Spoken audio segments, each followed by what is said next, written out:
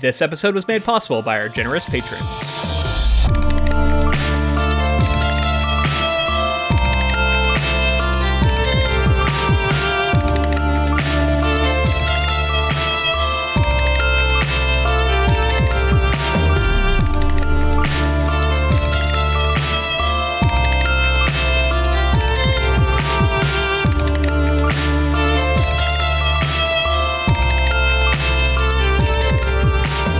Welcome to episode 111 of the Ink to Film podcast, where we read the book and then see the movie. I'm James. And I'm Luke. And this week, we discuss Zack Snyder's 2009 film, Watchmen. So Luke, this is a controversial one. This is one that I feel like a lot of people think about when they think of adaptations, and because it is very divisive. I feel like it splits people. Yeah, good point. I think this is going to be one where pretty much no matter what we say in this episode, we are going to have people vehemently disagreeing with us one way or another. And it's hard to predict because I agree. This seems like all over the place. When I've talked to people about this movie, my own feelings about this movie have changed over time in some ways. It's a really interesting adaptation, and definitely excited to talk about it. But yeah, I mean, it will probably stir the pot a little, I imagine, with our listeners. Well, I think just in adapting it, you're never going to please everybody with this. You can never, even if they did all of the things that we are going to mention, whether it was good or bad things that we would have changed or had the same, even if they did everything perfectly for us, someone else would disagree. This is just one of those projects that I don't think you could ever have everyone happy with. Yeah, that's a good point. And my experience, as I alluded to earlier, my experience has kind of changed with this movie, and watching it this time after reading the graphic novel was night and day different for me. Yeah. And I was blown away by how different it was. And I don't know if that's a good thing in retrospect, because I watched it the first time knowing nothing about the graphic novel, right? And I sympathize with people who maybe did not connect with this movie because they had no previous knowledge of the source material, because I always felt kind of like that. I thought it was just okay. I don't really get why, what's the big deal is. And I watched it with my wife, and she hated it. She thought it was boring. She didn't connect with any of the characters. She kept asking me, like, why do I care about this? What's the point? And even after me kind of like setting the stage and talking to her about like what the graphic novel was. So it's I sympathize with that. You know what I mean? Because I think this was a movie designed to please graphic novel fans, and whether or not it fully succeeded in that we can talk about. But in a lot of ways, I think it alienated a lot of people who didn't know the source material. Well, it's funny because I found myself this time thinking, like, who is this movie for, right? Like, if you're producing a film and making it, you're like, what's my audience? Who am I speaking to specifically? And it does feel like it was made for the graphic novel readers. It's very long. Yeah. It really takes its time to like show some things that were, time was taken out of in the graphic novel. But at the same time, I know for a fact there were decisions that were made that did not make graphic novel fans of the graphic novel happy. So It's like, who are you trying to please here? I think it's like maybe splitting it and trying to please a broad audience and also the comic audience may have led to some of this stuff. But it's really interesting because I want to know your history with it as well. But when I first saw Watchmen, I hadn't read the graphic novel, and then I read the graphic novel after seeing it, and then eventually I watched the film again. The first time I watched it, did not like the movie. Thought that it really just didn't have anything going for it. And I don't know if it was like where I was at personally, but I knew everyone said how good the graphic novel was. So I was like, I have to figure out why it's so good. So I went and read the graphic novel and then watched the movie again and enjoyed it a lot more, actually. But I think now I'm so split. It's crazy because I do think that I enjoy watching this movie, but there are just a couple of decisions that were made that made it so frustrating. Yeah, that's interesting. It seems like you're maybe a little bit more advanced in your progression than me, because essentially I saw it when it came out in theaters. I remember the people I was with were very split on it. I think a few people really liked it. A few people really, really hated it. I was more in the middle of the road. Like, there were things I liked, things I didn't like, thought it was okay, kind of forgot about it.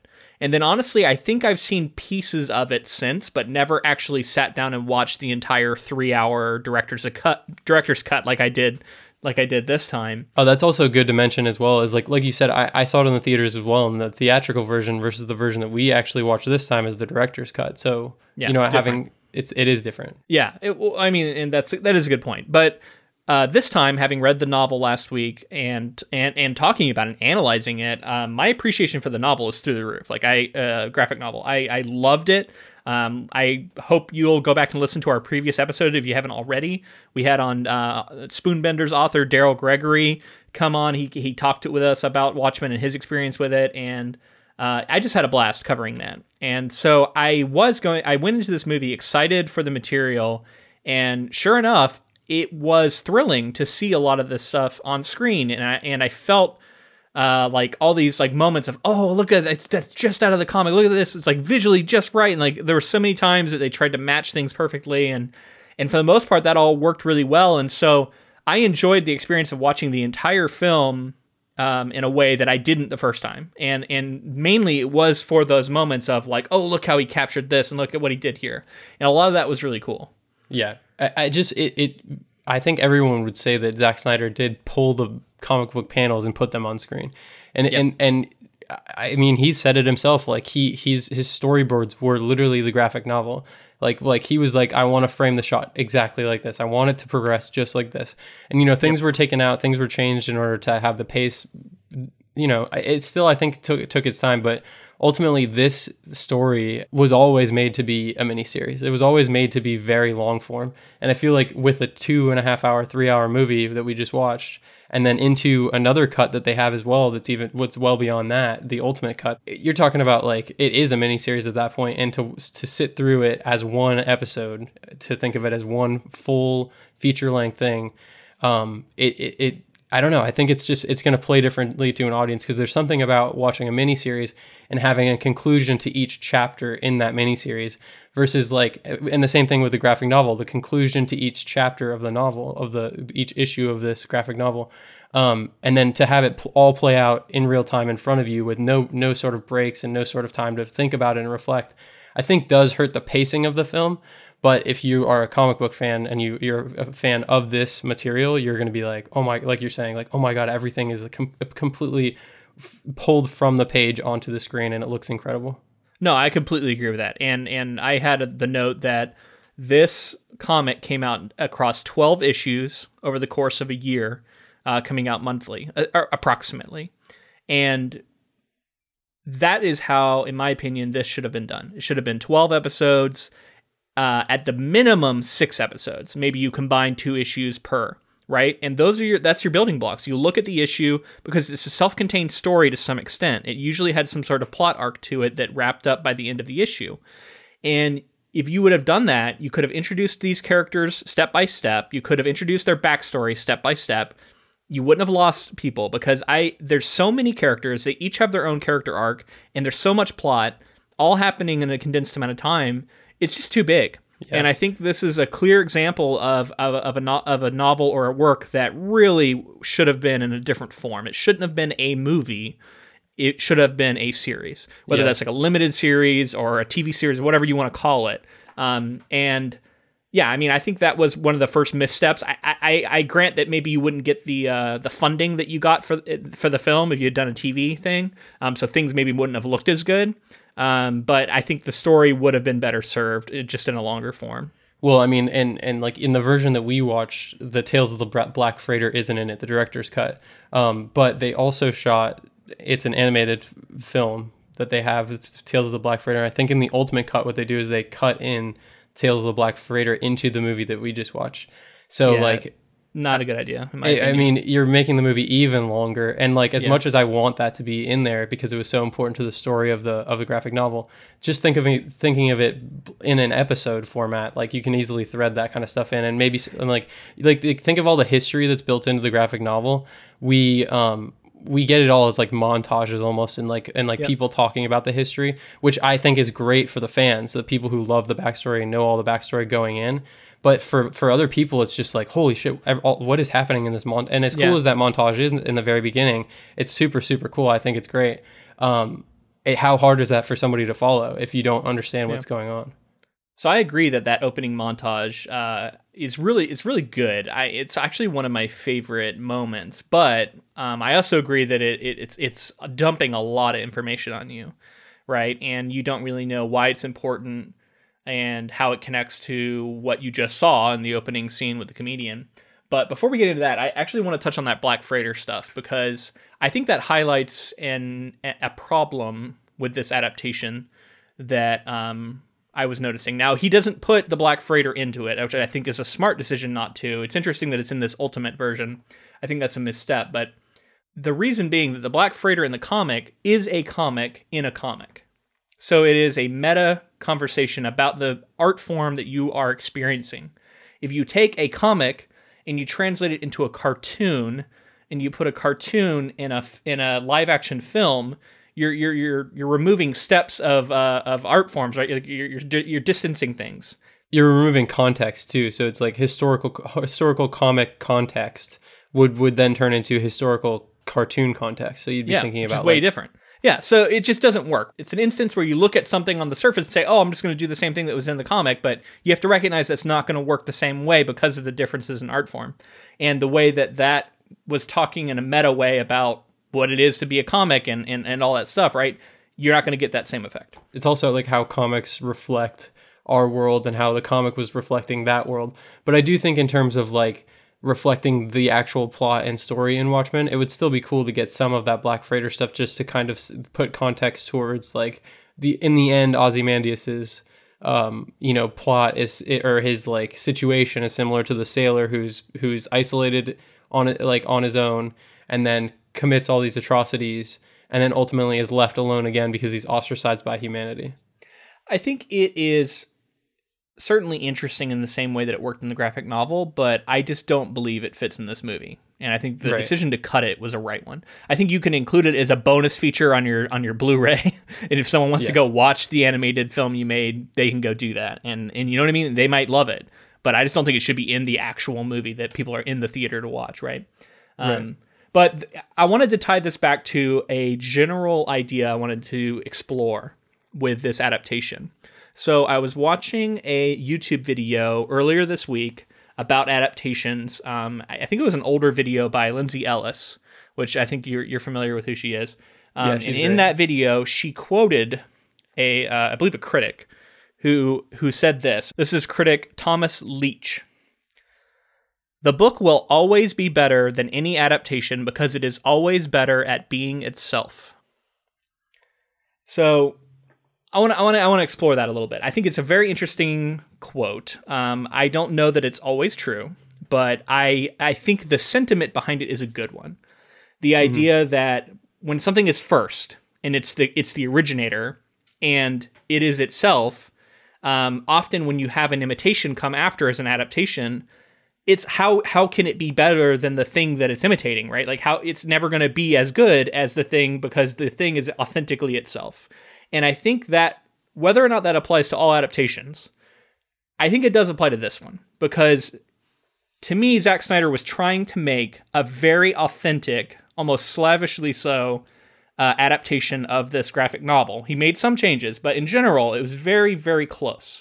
And in doing that, I think it's going to fail because the graphic novel is just always going to be the best version of that story. If you know what I mean? And where this video goes is it goes on to talk about how when you make an adaptation, it needs to change for the new form that it's in, right? And that's the way I think to get around this is you kind of invent a new thing in the shape of the original thing, but you make it its own. You use the language of the medium that you're now using instead of the written word. You're now using film as a language, and you embrace all of that, and you try and do something different. And so a lot of our favorite adaptations are like that, right? Where we've talked about it rises above in a certain way. So what's your thoughts on that and how it applies to this movie? This is ultimately where I land with this stuff. So obviously in a legendary instance of Watchmen, which is universally basically known as the greatest graphic novel of all time, yes, it's going to be you probably will never have an adaptation that's better than that. But I would also pose certain projects that we've done like Die Hard, where we get like Nothing Lasts Forever, and then that's just like a kind of a read it and throw it away type book. And in terms of like it's a quick thriller that like there's not a ton of subtext, there's not a ton of things going on underneath it, and then you can play with it and change it, like you said, make it something new. But at the same time, I don't see, when I look at an adaptation, I don't see adaptation as like copying exactly what is in the text. Like a good adaptation doesn't necessarily mean like every single plot point has been completely recreated. It's more the intention. So if you can take the intention of the original art and advance it and enhance it, I think you can do that in a film, and you can make an original source material enhanced because you're building on the foundation of something great, and you can create something new and different, like you're saying. But ultimately, it's like, obviously it's very hard when something like this comes along and it's very clearly like breaking through a medium, and it's like making a generation of people fall in love with comics, and it's like a revolutionary story. You're probably never going to make an adaptation that's better than it. Well, and this is, I think, a endorsement for adaptations that change things. And it's not saying that changing things will always be better. Like you talked about Die Hard, that took a book that was a crime novel, like a kind of a gritty crime novel about an aging guy and his relationship with his family, and maybe a little more than that. And it turned it instead into an action movie starring a likable hero who quips jokes, and you know what I mean? So like it changed the story fundamentally. And it wasn't this, like, it wasn't Nothing Lasts Forever. We're making it and we're putting it into a movie. It was a different thing, right?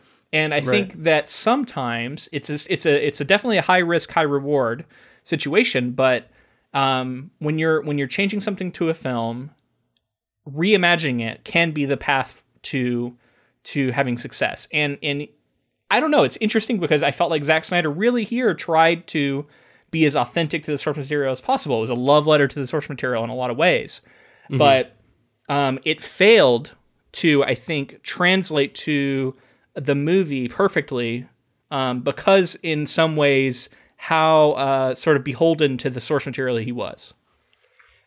So I don't know. I don't think the reason that this movie didn't do as well as it could have done, or in terms of just like being beloved to people, I don't think it was the fact that he'd adapted it so closely. I think it honestly comes fundamentally down to not completely understanding the intention of what the book was trying to get across, because he took the characters that are supposed to be like flawed humans, and they're supposed to be the same as everyone else, but they just have something in them that makes them dress up and go fight crime and like, try to push society in ways that they see as like just ways. I think that giving them actually enhanced powers, I think, puts them above everyone that they're fighting against in this story, right? So like everybody that they go up against are normal humans, and they're just punching the shit out of them. And it's like they're butter to them. They're cutting through them like butter. Mm-hmm. And I think that is like a pretty large misstep in terms of getting across what the graphic novel was about. Was just that like it was specifically about humans and being human. Right. No, I mean, and I get that. I think honestly, this is like, I don't know. I feel like this is very theoretical stuff we're talking about here, and I'm also not saying that like philosophically I believe that this is how adaptation should go and this is how adaptation shouldn't go. And it's just more that like, I think this is an example that backs up some of these feelings that was evoked by this quote itself, where it was like, yeah, if you're going to try and reproduce something on screen in a different art form, but try and keep it as authentic as possible, the things that get lost in translation are always going to hold you back. And in my opinion, some of that is what you're talking about. Like he translated it into a movie that needed action, right? So he was trying to appeal to that side of the form, he thought. And some of this stuff, it gets muddied in the translation. And it almost would have been better, to something that Daryl talked about when he was with us, to try something wholly different and like set it in a different time period and take more license. And maybe you'll miss, and maybe people will be upset. But in some ways, you also might succeed. And that's one of the things that we, maybe this is too early to talk about this, but I'm excited for the new TV show because that's what it's doing. It's going somewhere new with the story, and I'm really excited to see what a vision like Damon Lindelof has brings to this world and this story. So, and I know it's not a true adaptation, but still, you know what I mean? Right. I don't want it to seem like I don't agree with what you're saying either, though, because I feel like very clearly it is the case a lot of the time. Like the source material is like, it is tough to adapt it and to make it better. You can make a serviceable adaptation, but it's in terms of eclipsing the original material is going to be hard to do. Yeah. Basically across the board.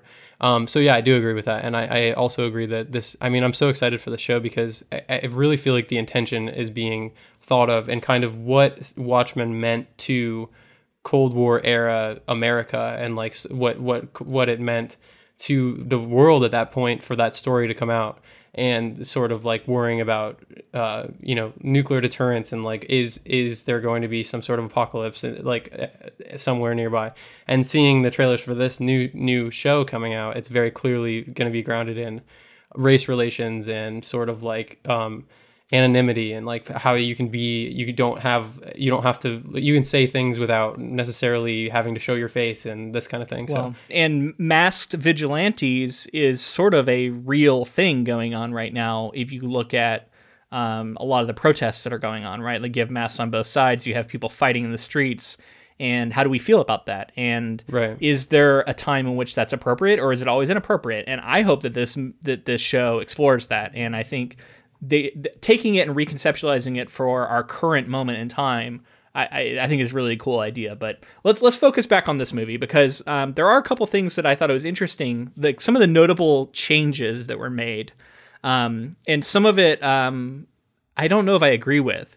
And one of them is the sort of look that the movie has, and it's become a very sort of like a staple of Zack Snyder, and that's this dark look that he loves. And I was comparing it, like I pulled the comic out after watching it and showed my wife, like compare like when Dr. Manhattan is on Mars, or compare how this looks when they're walking through the streets of New York. Well, like Rorschach constantly, like with the neon lights and like reflecting off of water and all this stuff. Yeah, very colorful. It's bright, and the colors are sort of saturated in a way. The Martian landscape really pops, and instead we get all the colors are subdued. Everything is sort of cast in this shadow.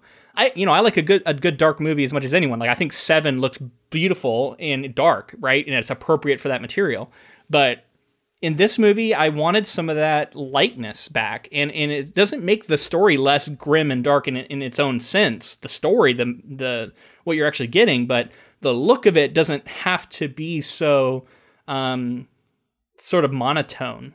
Because I think it actually robs some of the power out of some of these scenes a little bit. Yeah, I want to put it in context of when it was coming out as well. So like, I'd like to talk about Zack Snyder in a second, but I agree with you. So he's matching these shots, but there is that like desaturation.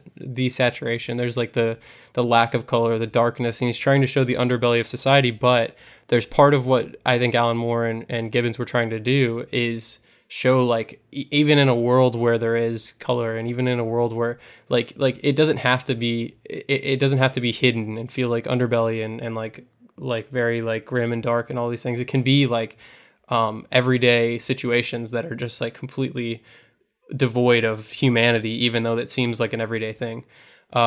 So let's jump back, because I want to talk about Zack Snyder, the filmmaker.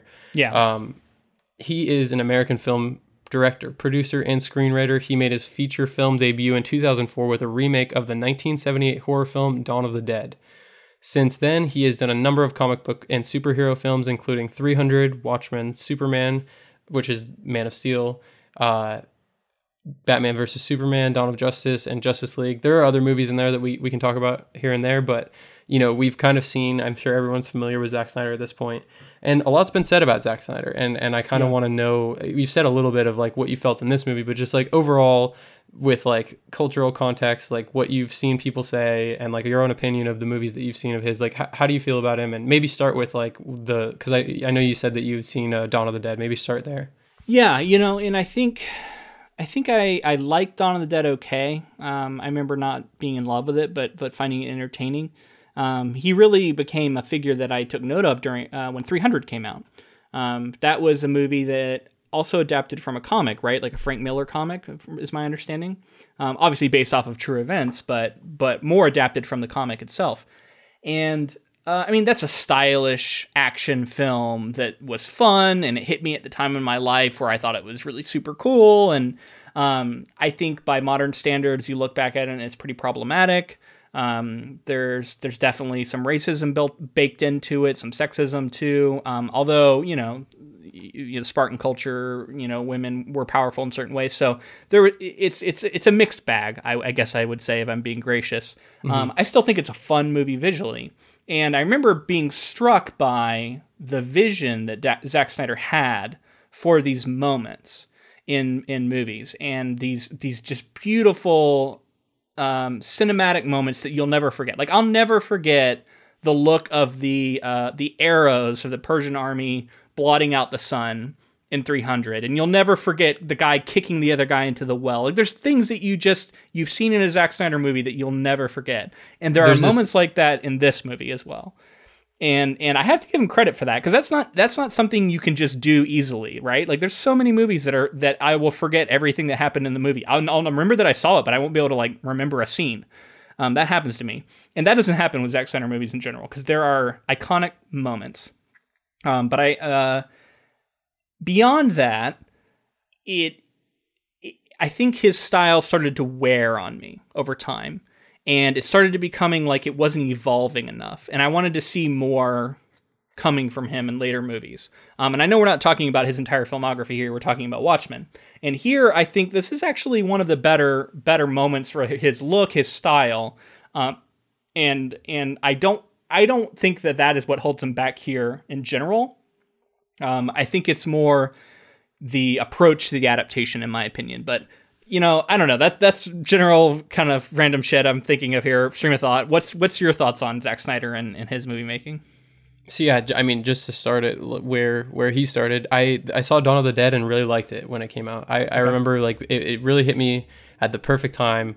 And then rolling into 300, I remember seeing 300 in theaters and just being like, this is like, this is a new voice. This is like a different sort of style. And like you say, I mean, it hit me at the perfect time for that as well, because it was just like, I was, a young teenager, and it was the coolest thing. It was like crazy action, and, I wasn't really digging that deeply into like what all was going on there. Yeah.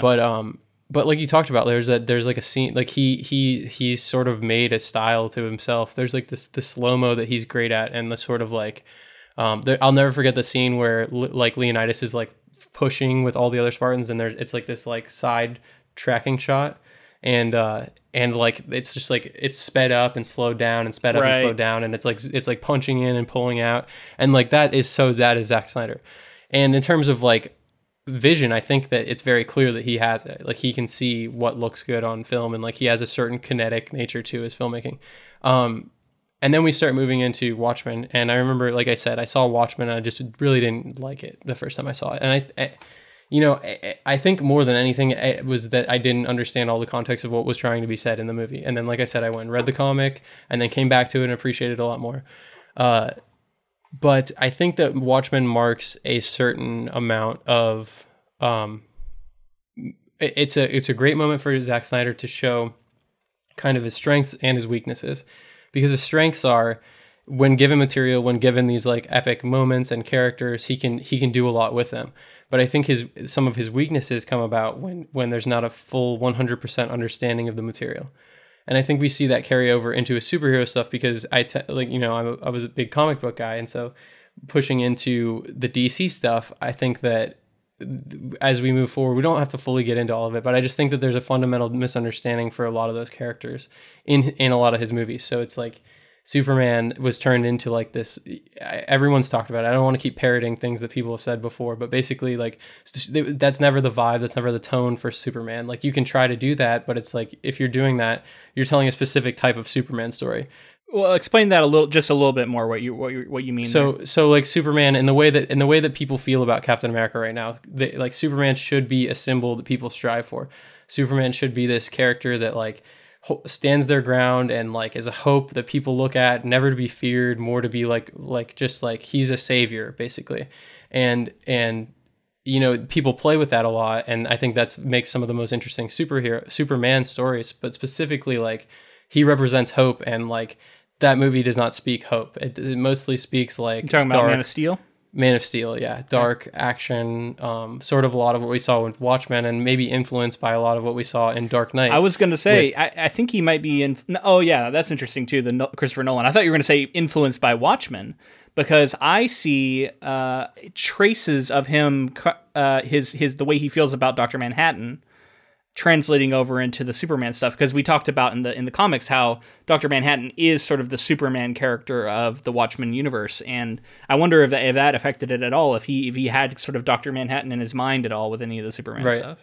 So, I mean, this kind of gets back into some of the stuff I was saying in our episode with Dale Gregory, but like this sort of idea, because then I'm shooting to Batman with Batman v Superman. Like there's just this misunderstanding. I feel like he thinks that Batman is Rorschach in some ways. I think that he thinks like Batman is like that's the edgy version of Rorschach that the edgy version of Batman that he would like to portray. But getting back to what I said in the episode was, I think that there's some misinterpretation that happens. Like so whereas I think very clearly in Alan Moore's book, the comic book, the graphic novel doesn't love these characters. They are characters in the novel, but it's not glorifying any of it. Right. It's just showing it as it's happening. And I think what happens here with Watchmen and what happens with Batman v Superman and Man of Steel a lot is this like glorification of violence sometimes, and this glorification of like these, like with Superman and Batman and things like that, they're supposed to be badass and they're supposed to be cool and somebody that like you're identifying with, or somebody that you're like oh my gosh, that's somebody to idolize. And then you're taking that character like Batman, for instance, and turning him into like a Rorschach character, which very specifically Rorschach is not supposed to be somebody that you idolize, because he's so extreme, because he's so on his own in a way that's like he could become unhinged, or he could be dangerous to the point that like it's his. And Batman could be seen as this way as well, but I think there's a distinction to be made between what Alan Moore was trying to do and what typically Batman and Superman are trying to do.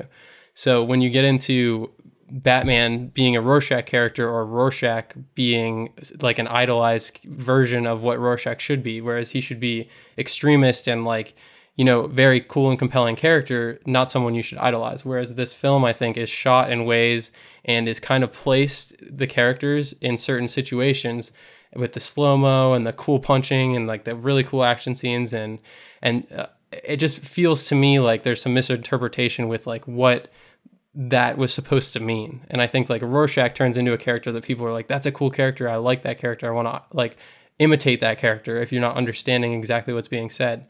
So I think it's just, I guess that's my long way of saying there's like a misinterpretation with a lot of the characters that goes on moving forward. But that's not to say, I also see people who are like, either DC haters or really big DC fans who will say like, I guess big DC fans wouldn't say this, but like there's this thing that like people think Zack Snyder's just like dumb guy, and he just like is a bad director in general. And I don't really like that idea, because I don't think you can put the stuff on screen that he does and be a bad director. Clearly he has vision. Clearly he can get these things to look incredible, and he's had good movies. So I think that I'm not a huge fan of when there's a lot of like really passionate people about Zack Snyder on both sides that are like really, really for him, and like they scream it from the mountaintops. So I don't know. He's very polarizing, and I'm sure like people won't agree with some of the stuff that I've been saying, but I would love to see. I'm really excited to see some of these DC films not necessarily influenced by Zack Snyder stuff, and maybe get into more of like,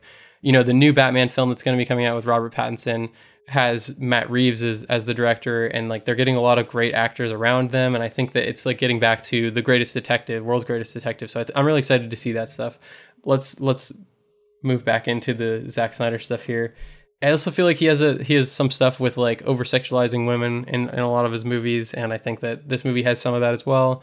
Whether it was the intention that was also in, because I think there was a little bit of that with Alan Moore and Gibbons with their story. There was like kind of treating these female characters as like sex is their primary motivation in this story. So I guess it's there in both adaptations, but I think that it's notable because there are other movies where that's very much in keeping with some of the female characters that Zack Snyder has. So there's a lot there for me to react to. I'm going to go back and talk a little bit about your misinterpretation comments. I think it's interesting, right? Because we're talking about the relationship between the consumer and, you know, the viewer and the thing that they're experiencing.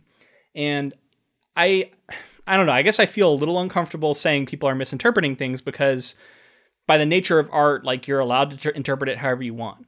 And so if someone looks at Rorschach and wants to idolize them, you know what I mean? Like, that's up to them. It's like, who am I to tell them that they can't do that? But what I think backs up what you're saying, and I think what is lacking in this movie, is that we talked about it last week. Every character has their own worldview and their own philosophy and their own morality. And in the graphic novels, each of those viewpoints is presented, and then we get like a counter viewpoint, and it gets analyzed and it gets questioned by other characters. And there are flaws that are pointed out every time. And it felt to me like that was lacking in some of this stuff. Like you said, like, you get Rorschach being the badass, and you get him wrecking people and murdering people and being this sort of like over the top vigilante. And you get a little bit of maybe pushback from Night Owl here and there, but for the most part, you don't get a lot of it. And in his interactions with the Shrink, I feel like he's portrayed as like silly, like, oh, you know, he's like, oh, I just can't help him. And I felt like there was more nuance to those scenes in the graphic novel where he was pointing out things that were maybe true about Rorschach's worldview that didn't work. And it's just some of that nuance is gone. And so because of that, the material you're seeing and the art that you're getting doesn't contain within it alternating viewpoints and like point counterpoint.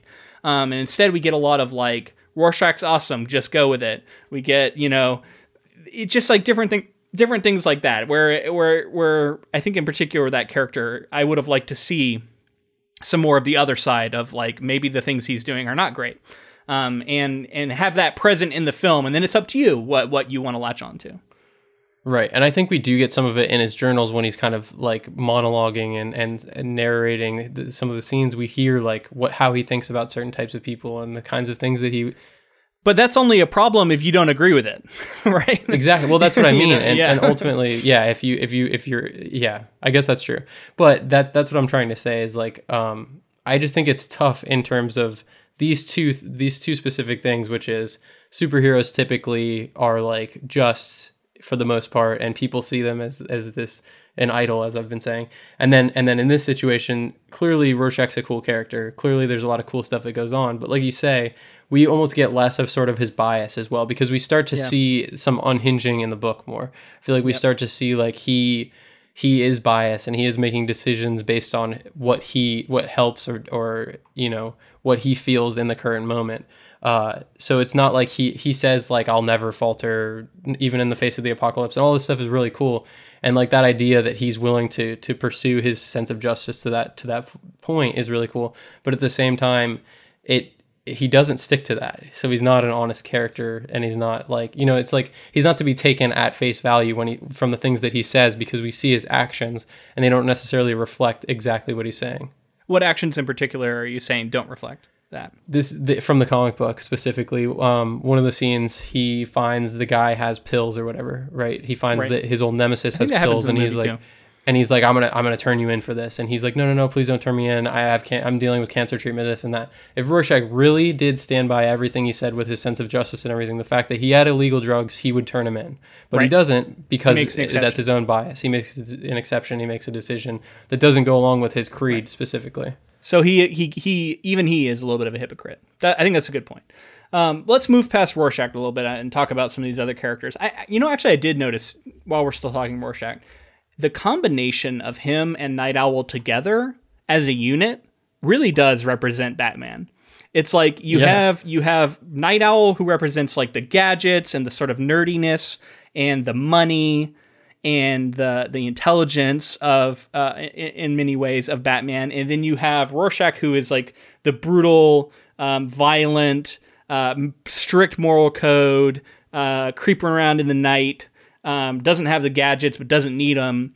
Ninja-like violence almost, even though they both have a little bit of that. But it's interesting how I think it's very notable that those two characters are partners and that we see them traveling around together and working together to solve problems because they are almost two halves of Batman. Yeah, and I will say that like some of those scenes really worked for me too. Like the scenes of them together and like knowing their history from the graphic novel and like kind of bringing that to the film for myself. Yeah. And I think I don't know if I've said it enough, but reading the graphic novel really does enhance this film. Clearly, we've said really that. Does. But it really does to the point that I enjoy this film. Like I said, I think that... Which is funny because I feel like we've been almost exclusively critical. Right, which is why I'm trying to say this, is like, I do think that there is a lot to like about this film. I think that...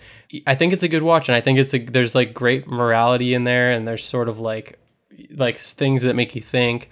And maybe it doesn't hit the mark that the graphic novel does, and that we're kind of pitting the two against each other at this point. But as an experience, doing both together, I think is really fun.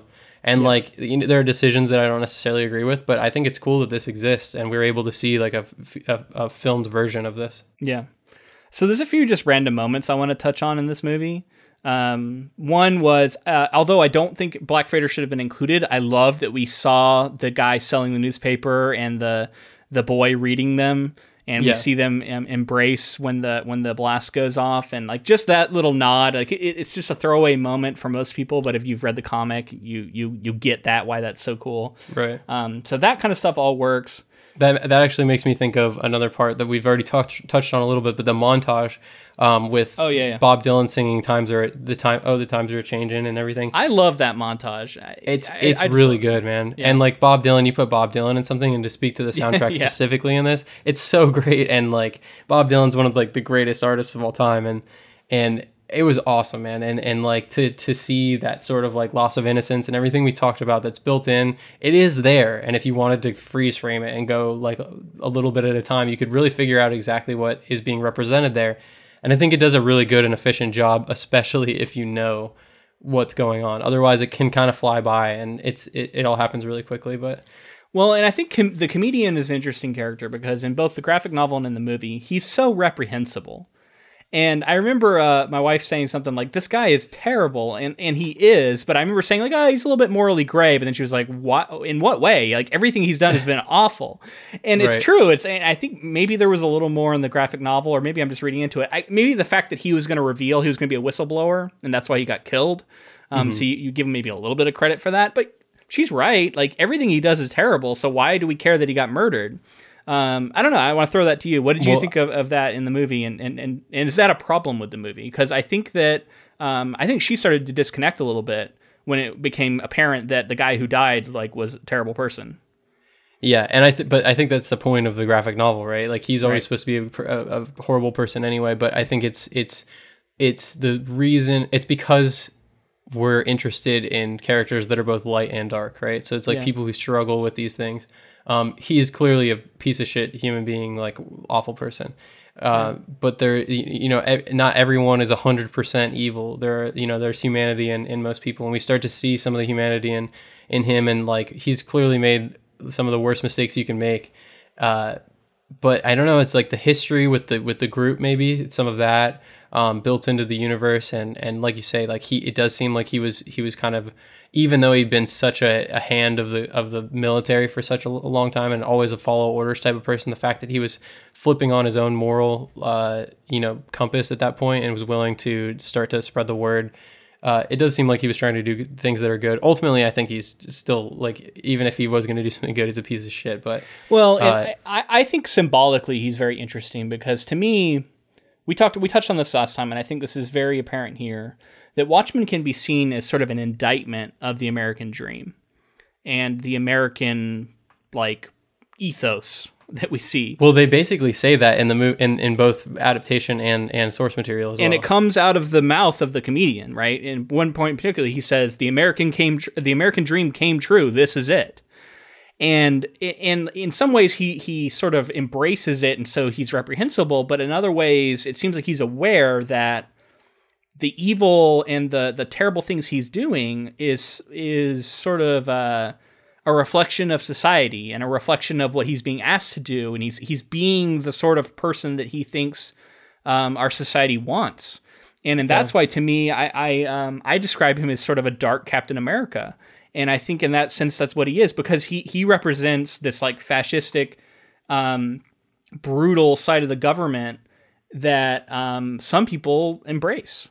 Well, he has the same sort of moral code that he lives by that Rorschach does. It's just in a different situation. So like you could see Rorschach different in a different situation and upbringing, maybe being pushed in a direction like this as well. Well, I think the difference for me is that Rorschach's morals are self-made, self-driven, right. Whereas to me, the comedian is truly his is all coming from the top down. Like, this is what right. the government wants, so I'm going to do it. This is what society expects, so I'm going to do it. This is what I see work in our world. Like, we're crime fighters. This is what we're supposed to do. Like, I don't know. Like, a lot of it is to me like he's sort of shrugging off responsibility and laughing about it, because he's like, this is just what I was asked to do, so it's all fair, in the eyes of the law. And that kind of gets into his thing about it's all a big joke. It's all bullshit. I think it's interesting and notable that he's an arm of the military and the government, because it's like, what does that say about, like heroes, people who are seen as heroes because they're following orders and because they're doing what needs to be done in certain situations. And I don't know. It's obviously there's a big commentary being drawn there. Correct me if I'm wrong, but did we see the scene where it looks like the comedian killed JFK in the graphic novel, or was that added? Oh no, I think it was implied though. I think it was implied. Like there was some sort of I don't think we get it directly, but we sort of get like when we were realizing that he's been used for the government. I think maybe in one of the chapters after the issue, you know what I mean? In one of the like Hollis type things to add context to the world, the sort of after stories. I feel like it has something. There's something maybe in one of those or something where it's kind of hinted at in the same way that it's kind of hinted at that I think the comedian killed Hooded Justice. Oh, really? Yeah. Well, and we get the implication that he also sort of like helped cover up Watergate, so that didn't come out. Right. And so he, in that sense, if you look at him as a figure that is sort of suppressing, like these are like JFK is a liberal figure, right? And the exposing the corruption of Nixon, who was a conservative president, right? And in a lot of ways, like he's this like a cudgel that is keeping down liberalism in America. And it's interesting how this world, like everything, liberalism is equated with being bad, and it's equated with commies and socialists and all this stuff, right? And like we were talking about in the graphic novel versus the movie, I feel like the graphic novel uses that and shows it to you, but the way that it's juxtaposed with everything else that's going on and a lot of the evils that we can clearly see in society, it's very apparent that it's saying, like, is this actually good? Because in many ways, this is the America that everybody wants and people think they want. But you can look at it and say something's wrong here. And I think he was trying to do the same thing in the movie, but for whatever reason, maybe slightly less effective. Well, I will say that like Rorschach outwardly says things, anti-liberal things as well about like sort of like, and I think it's sort of like you're saying, there's something built in with like, and I think if what I understand is right, there's like, Rorschach in some ways doesn't do anything or say anything to the comedian because he sees him as following his own moral code as well. Like he's a hero. He's a military man who's following orders and doing the things that need to be done in a society that's unjust and like left to their own devices. Is involved in like prostitution and murders and racketeering and all this stuff. And that's how Rorschach sees the world. So he sees like any sort of order where people are following a certain code, I guess, because I feel like there's sort of a kinship between the two that's like kind of unspoken, but I don't know, maybe I'm just reading into that. Well, let's move on from these characters. I think we've spent a lot of time on them. Let's talk about Dr. Manhattan, because in some ways I think it's some of the best stuff in the movie.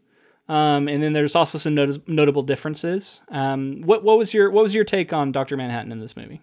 Really quickly, I did want to just give us the opportunity. I thought that the casting of Jackie Earle Haley was perfect for Rorschach, and I actually read that he campaigned for the character. He wanted to play the character so bad that he was campaigning and going around. I just thought that he was really well cast as Rorschach, and the voice that he used is so fitting, and I think it perfectly mirrored sort of the. It's a little cheesy, but you think so?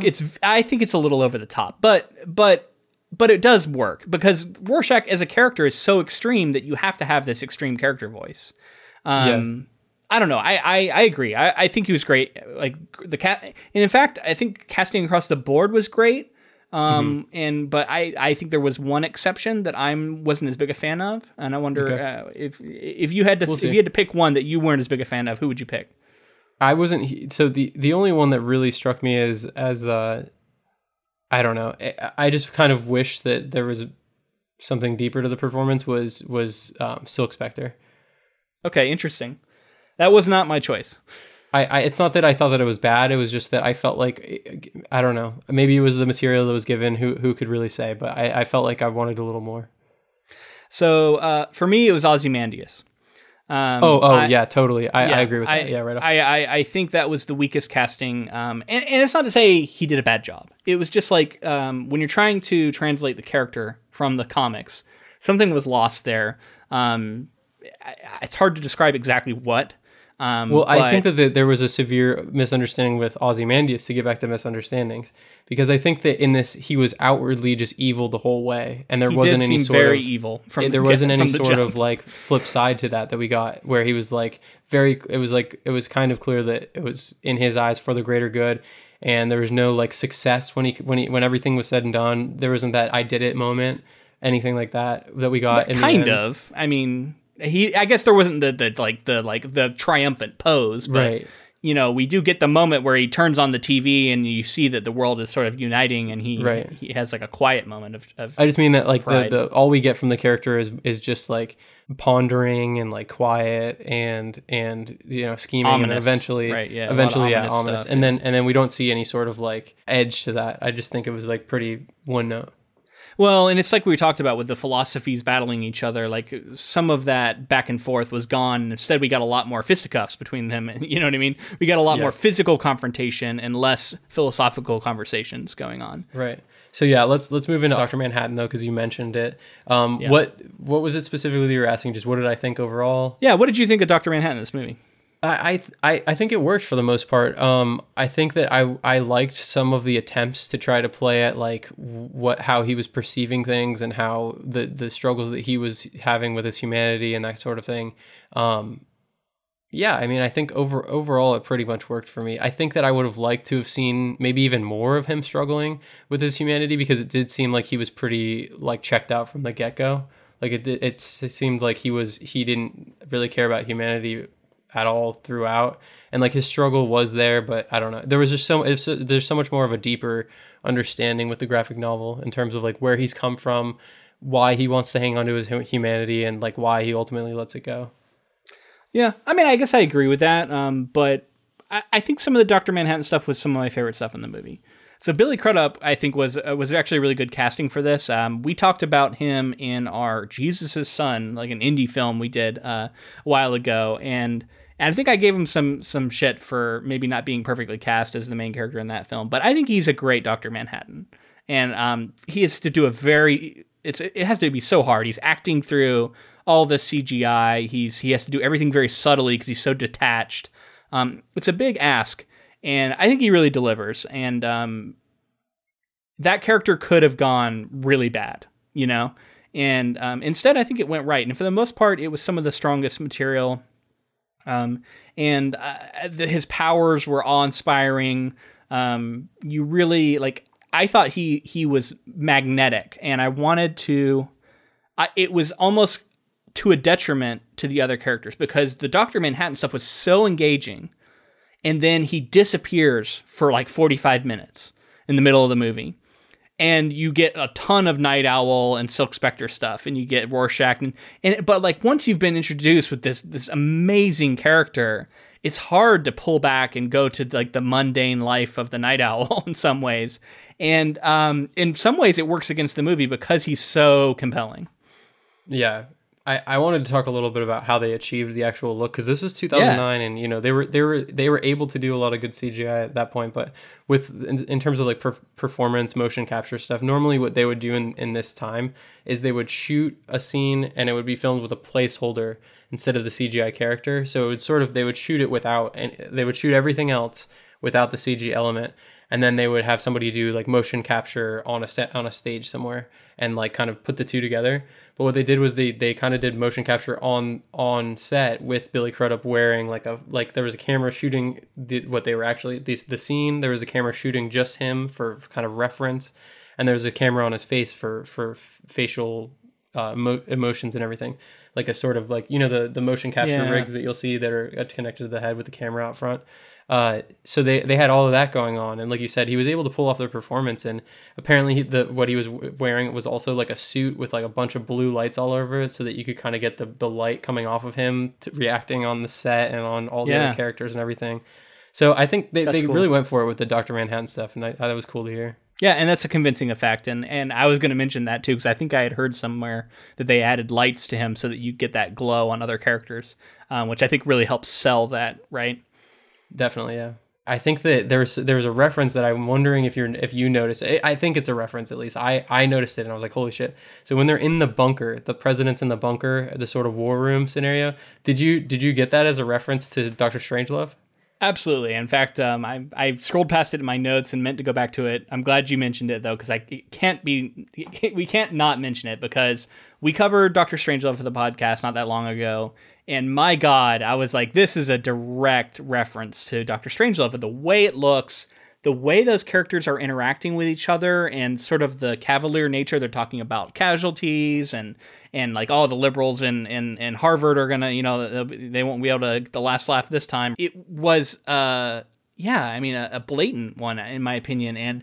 And while I appreciated that, I guess, I don't know if it was maybe the right thing to do, but I was tickled by it. So I don't know. Is that a good thing to be tickled by a reference, or does it need to work better in the movie?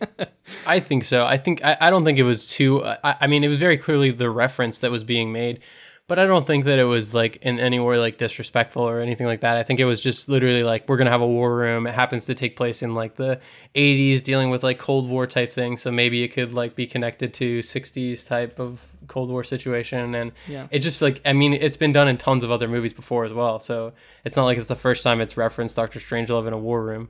I got a kick out of it. I thought it was fun. It was funny. And what about that prosthetic that actor is wearing to the Richard Nixon nose? It's kind of over exaggerated, I think, and it doesn't necessarily look like a real nose sometimes. The man had a big nose, sure, but that, I don't know. Yeah. With age, I think certain body parts like grow, right? Nose, ears. Maybe they're trying to say that like as he got older, things changed. It doesn't look exactly like Nixon. Yeah, I don't think it looks exactly like Nixon, but yeah, I don't know. It wasn't the best practical effect for aging up somebody I've ever seen. I do want to jump back to the violence. We've talked about kind of like the glorification of violence. We talked about the superpowers they have, but I wanted to mention like specifically a couple of moments that were sticking out to me. When the Ozymandias attempted assassination happens, and like the woman gets her hand shot off and somebody's leg gets shot, and like the bones that are breaking throughout the movie. And there's a couple other moments. What's another one? Oh, so they like chainsaw a guy's arms off at one point. It's like, I understand making something like gory and over the top and crazy, but like, was that really what the story was calling for in those situations? Like, it just feels like it was over violent. It's like, I'm fine with it being... It was sort of relishing and exulting in the violence it was depicting, whereas the graphic novel is extremely violent at times, and in particular, the end where we see the streets of New York are running with blood. Like, there's so much carnage, but it's supposed to be sort of disgusting. It's supposed to be off-putting. It's supposed to be appalling. But I agree. In a lot of those scenes, it was more like, how cool can I make this shot look of this hand exploding, and how cool would it look at like how this knee pops and explodes with blood, and Yeah, I don't And know. in terms of accomplishing something in like a stunt situation, like in terms of accomplishing like cool fight scenes and things like that, it's not easy to pull off. So it is cool. It's like an accomplishment, obviously. Well, and I liked this. I'm okay with Ozymandias being sort of ninja-like. Like he kind of is Right. in the comics too. And I liked the way he was like ducking and diving, and the way he hit the guy was cool. But I agree with the way the bullets were hitting other characters in that scene was maybe a little, I don't know, just off tonally.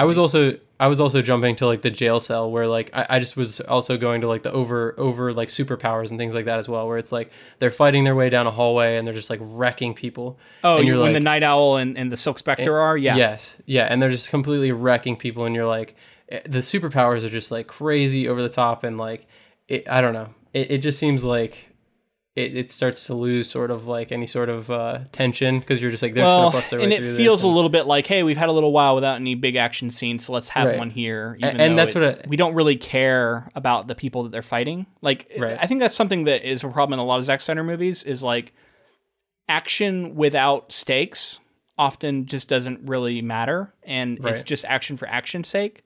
And in those situations, that is never going to be as interesting as a scene where the action is loaded with stakes or with consequence or what have you, right? Right. And I think that like that's what I was trying to say with sort of like, although it didn't necessarily fit with what we were trying to maybe represent, the stunts, I don't think you can say that like that it's like, you know, it's still hard to pull off. Those fight scenes are still, you know, stunts being coordinated and people having to pull it off with a camera in motion and everything. So it's like it is like a cool and interesting thing to look at, but like you said, without stakes, it kind of takes away some of the bite. Yeah. No, I mean, it looks good. Like you watch that if you were to take that action scene, lift it from the movie and show it to someone and say, "What do you think of this action scene? Does it look cool?" They're probably going to say yes. But that doesn't mean that in the context of the story that it is this iconic scene that you're going to remember. In fact, it feels kind of more like a throwaway scene. Yeah. So I think here we can move into sort of some of the endgame stuff. I do have some kind of production stuff that I have notes on here, but I think we should talk about the ending and how it's different and some of the other things, because that's kind of a big thing that people talk about. Major change. That's the biggest change, I think.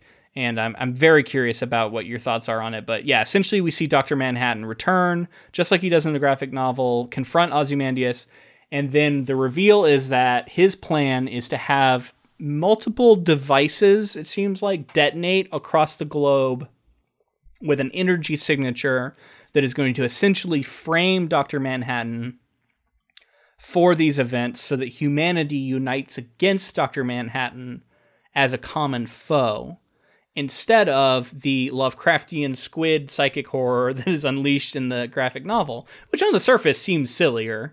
I'll grant you that. So I don't know. What was your thoughts on that change? Because I guess I'm not 100% either way. Yeah. So I am ultimately, and look, I don't know. I don't know if I'm a typical audience member when it comes to stuff like this, but like I just love weird stuff. I love interesting, unique, weird stuff. And if you can make it make sense within the story, that's exactly what I would like out of a story. So when the psychic squid shows up in the graphic novel, and because of the teleportation, the brain explodes and everybody dies. And in terms, so multiple things. I think it's really cool. I think it works really well. It's interesting and unique. First off, secondly, in what? In the graphic novel. And but that's with the squid specifically. So the other thing with the squid is it's very specifically an alien attack. And I in terms of understanding where everything's coming together here, we are supposed to see what has been set up in the movie as an American weapon, an American asset with Dr. Manhattan attacking multiple points throughout the world. Supposedly, you know, it's obviously Ozymandias who's doing it. But if that's the way the rest of the world is thinking of it, why would they be okay with being attacked by an American weapon, even if the American weapon attacked America itself? Why would they think to be like, oh, it's okay now? I think it's a valid question. I think that's why you see him target, you know, New York City and LA and places like that, because the carnage would be so significant that you couldn't look at America and say, well, you didn't, you know what I mean? Like you didn't suffer as much as us. Like it's bad. So maybe the expectation is that everyone would unite against it regardless. Yeah. I don't know. I just think it's easier to sell, although maybe harder to sell the audience on it. It would be easier to sell people on an invasion uniting the world rather than one specific superpowered person who'd been controlled by America up to that point going off the handle and doing things. I don't know. Ultimately, it kind of achieves the same thing, but I think that the alien thing specifically makes it more clear that like everyone would come together if there was an alien attack. Whereas like this kind of leaves it a little murkier for me personally. So I'm of two minds. Because on one hand, I agree. And one hand, I loved weirdness of the graphic novel. It went somewhere I never expected it to go. I'll give him that. But on the other hand, I do like the idea of involving our characters more and giving Dr. Manhattan another reason to leave, which he does at the end. And framing him forces him to sort of in like a sort of a Christ-like way become a martyr and say, I'll live with all of humanity thinking I did this, because I know that it's for the better, it's for their own good, and it will help preserve a peace. I'm okay with that.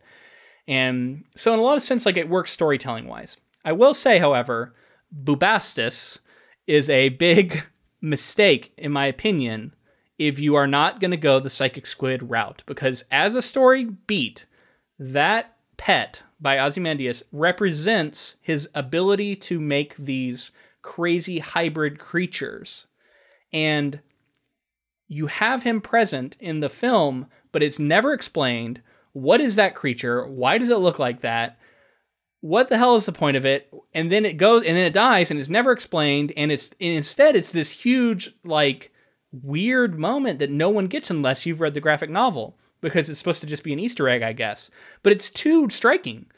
And in the graphic novel, it works perfectly because it sets up the idea of the squid, right? Like it prepares us for this technology.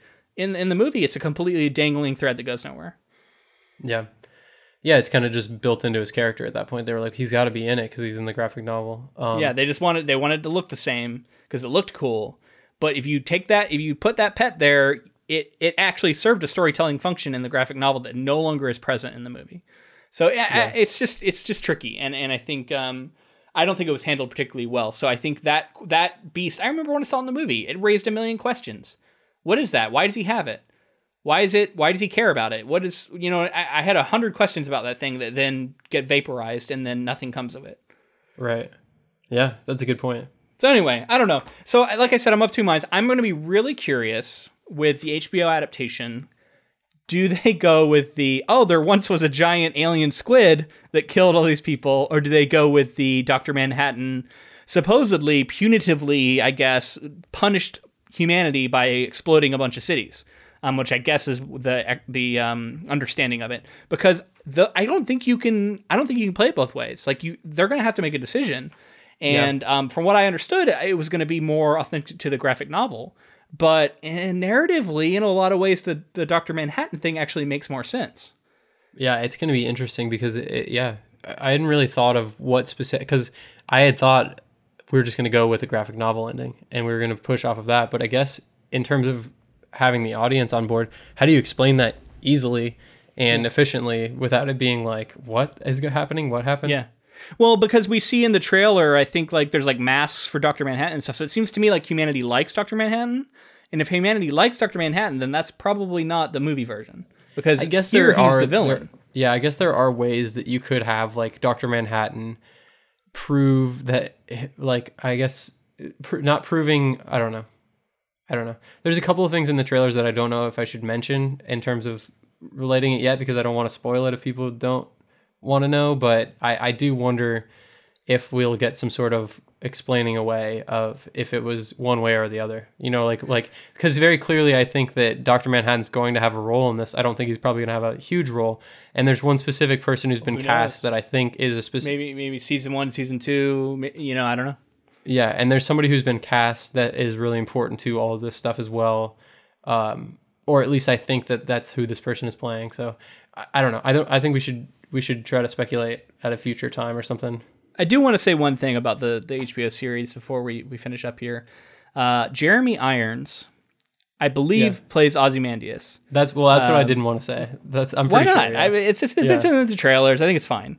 Well, so I think that with that being the case, I think that what else does Ozymandias have to play a role in this other than the big secret that he holds? Well, he's also the most powerful man in the world, you would assume, and this ultra rich guy who knows what he's up to these days. But I just want to. I don't know what he's going to do, but everything that I have my doubts about the casting for this movie, I do not have for Jeremy Irons. I just from what I've seen from Jeremy Irons, he is the perfect person to play Ozymandias. I'm like, yes, that nails it immediately. He should have played Ozymandias in the film adaptation too. I would have taken that. Maybe, honestly, like he is such a good person for that. This is my one question that I would pose. Do you think that we get any sort of because I'm assuming we're going to get some homages or some sort of way of telling another sort of psychic squid, something really weird and crazy. I think that because it was left out of the film adaptation and because of the reaction to that, I feel like we'll see something like that in this series. I am so excited because Damon Lindelof is a creator who continues to shock and amaze me and do things that I never predict. Just look at The Leftovers, some of the stuff that happens in that series. And yeah, I wouldn't put anything past him. You know what I mean? Maybe it is Psychic Squid. If anyone can pull it off, it's him. I maybe I'll be wrong and maybe I'll just be disappointed. But I have a lot of confidence in him as a showrunner, and I am beyond excited for this show. So ultimately, I feel like we talked a lot of bad about this movie here. I think we tried to say some good things as well, because I definitely overall really enjoyed watching the movie. I really enjoyed the experience overall together. I do want to say a couple of things about Alan Moore and his reaction to the films and some of that kind of stuff that I didn't read any of that. Okay, so obviously we've talked about Alan Moore just across the board disavows anything that comes out based on his all his adaptations work. Basically. But I have a couple of things to read here that are kind of interesting and just I don't know what to make of them specifically, but I think that it'll be cool for the listener to formulate what you think of these on your own. So, as Alan Moore sold the movie rights to his first few volumes when he was young and naive, he regrets this, specifically for Watchmen. When asked in an interview with ReelsChannel.com about Moore's dismissal of the movie, Zack Snyder was quoted as saying, "Worst case scenario, Alan puts the movie on his DVD player on a cold Sunday in London and watches and says, yeah, that doesn't suck too bad." When this was brought up to Moore himself in a later interview in the British Tripwire Comics fanzine, the writer commented, "That's the worst case scenario? I think he's underestimated what the worst case scenario would be. That's never going to happen in my DVD player in London," in quotations, because Moore very famously lives in Northampton. Ooh. Which is pretty rough, yeah. And then goes on to say, "I'm never going to watch this fucking thing." Reportedly, on another occasion, a better-tempered Moore said that it's probably a good movie in its own right, but he is indifferent to movies based on his work. Still, Snyder has said that his ultimate hope is that someday Moore will actually see the film and feel it to be a decent representation of the graphic novel. I mean, good luck pleasing that guy. Clearly, he's not into it. You know what I mean? I think he would agree with my quote I read earlier.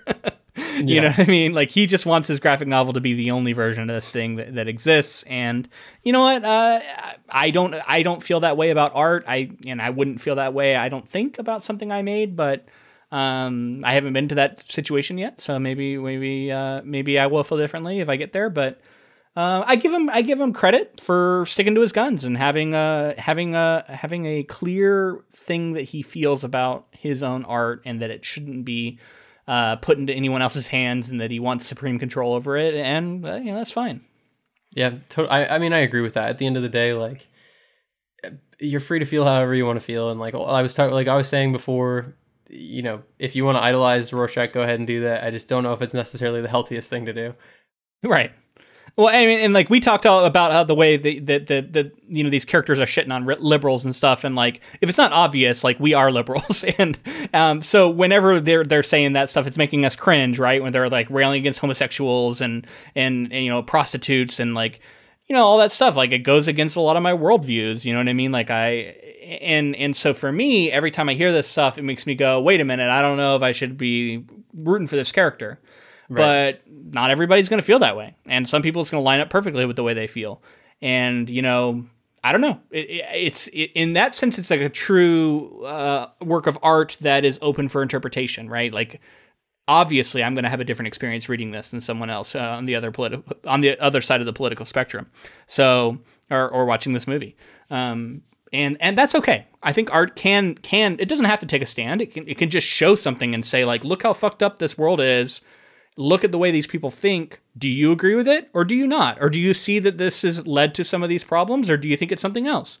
And I think it asks questions. It asks more questions than it gives answers, I guess. In a lot of ways, that's a good thing. Yeah. I mean, that's a good point. I like the idea of something. You know, you can view it from a different perspective, and maybe it changes your perspective on things. And I think that's ultimately a lot of what story is to me, or what it means to me is. Ultimately, life is just stories. Everything we do is a story eventually, and like, you know, I think that story is the best way to have different perspectives and kind of like live many different lives. So I don't know. I hope that people read it, and maybe if they do agree with some of that stuff, they start to think like, wait, maybe I don't agree with it. Like maybe Rorschach says something that is more liberal or something, and they agree with that because they like the character. I don't know. Hopefully people get whatever. What about this?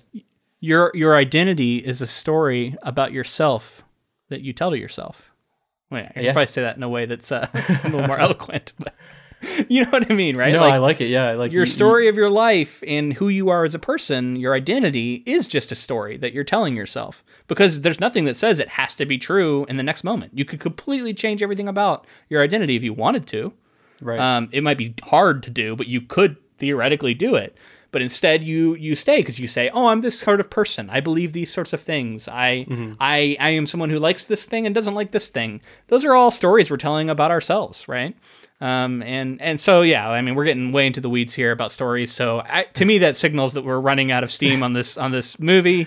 I think we should move into our end game here. All right, let's do it. I got two little things I have to read. Okay. So during the opening credits, when Ozymandias is outside Studio 54, actors representing the following people appear: the Village People on the right, and David Bowie / Ziggy Stardust leaning on a car with Mick Jagger from the Rolling Stones.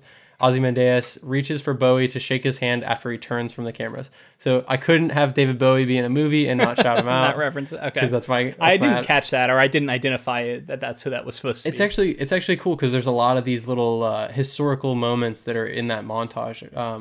There's like... Silhouette kissing the nurse on I did pick up that one. Silhouette kisses the nurse and like kind of like leans her over in the same way, taking the place of the sailor in one, you know, famous World War II photo, right? Where the sailor and apparently the sailor is like in the background. That was like in our version of the events, the sailor that would kiss this nurse. A lot of like really cool things happen in that. The protests, right? Yes. With the flower. Right, exactly. That's like another famous photo with putting the flower in a gun barrel. Yeah. That's what you're talking about, right? Yeah. Yeah, exactly, yeah. I'm just going to rattle off some of these other things. Sally Jupiter's retirement party recreates the Last Supper, the way that she's like standing and looking out. That was very blatant. Right. I was curious about that too. Like that was one for me that I was like, it went too far, like to where almost I was like, well, where are they staging this for a photo op or something? Because this is too blatant. Like this is not really happen unless you're trying to do it. Yeah, and like, what is it really saying? Like, is it saying that like, because like, I'd be curious to see who Judas is, and that I'd have to go back and look at it because usually that's an important thing to note. If you're mimicking the Last Supper, where's Judas? You know, the stand-in for Judas. Which character is Judas? Is it Ozymandias? Is he in there? Maybe. Oh, I mean, if it is, that really works. Or I was thinking the comedian because of like what happens, but I guess if she was retiring, so it would have already happened. The rape would have already happened, or the attempted rape, I guess. Yeah, I don't remember. I'd have to look at a still of it. So anyway, those are like some cool little things that were threaded in there, whether they had a huge significance or not. I think it's cool that there were like there was more thought put into it other than just a shot of this. In this montage. That montage is great. I honestly, I just unabashedly love it. Yep.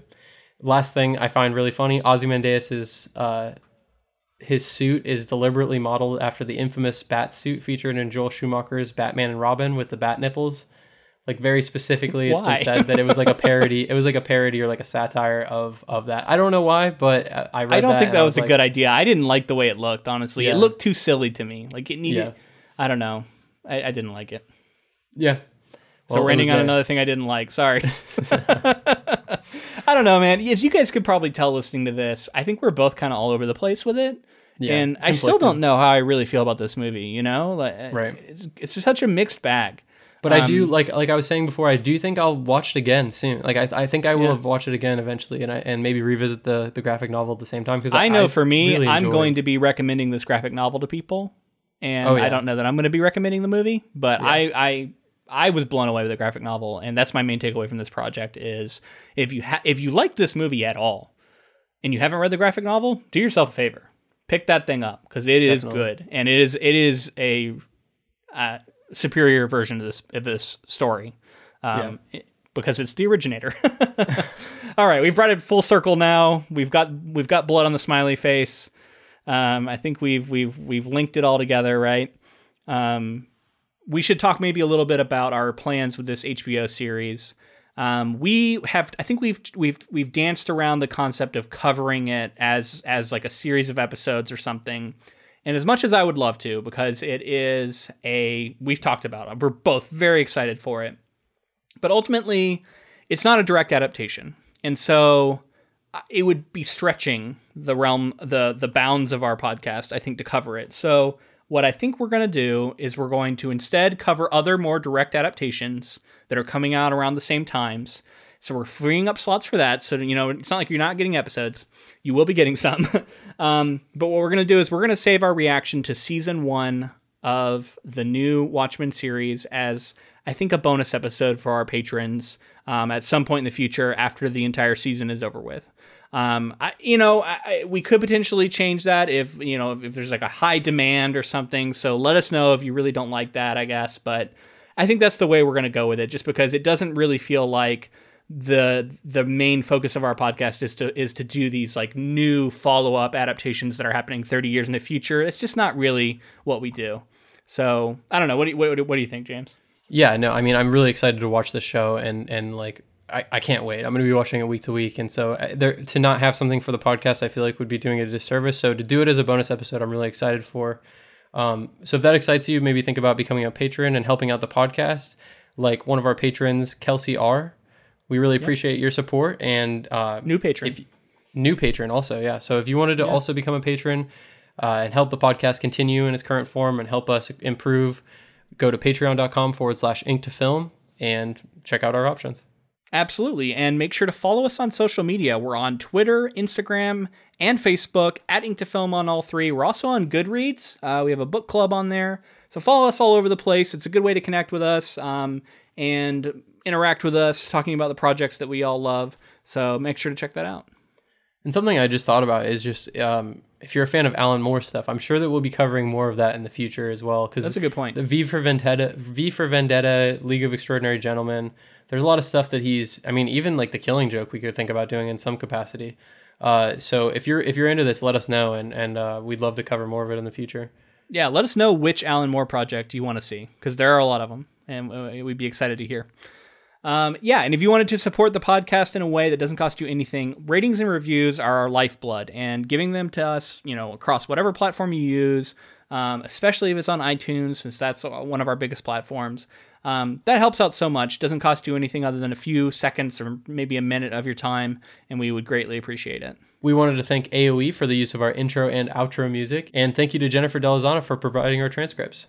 All right, man, I think it's time to put a cap on this Watchmen coverage. We do want to announce our next project. It's coming up here. It's October. It's the spooky season, and it's time to get into a little more horror. So we're returning to the King. We're going back to the well, and we are going to be covering Dr. Sleep in advance of the movie coming out next month. We're going to start our way into the novel. We're going to be covering the first half of the novel of Dr. Sleep for our following episode. So make sure you come back next week for that. Hopefully all you Stephen King fans will be happy and excited for this as we are. We hope you join us for that. I can't wait. I just, like I said last time, I don't know what to expect. I actually may have said that in our reading prompt. So, I mean, I don't know what to expect. I'm really excited. what are we going to get? I know Danny's in it. That's all I know. So here we go. Right. All right. Until next time. Thanks for listening.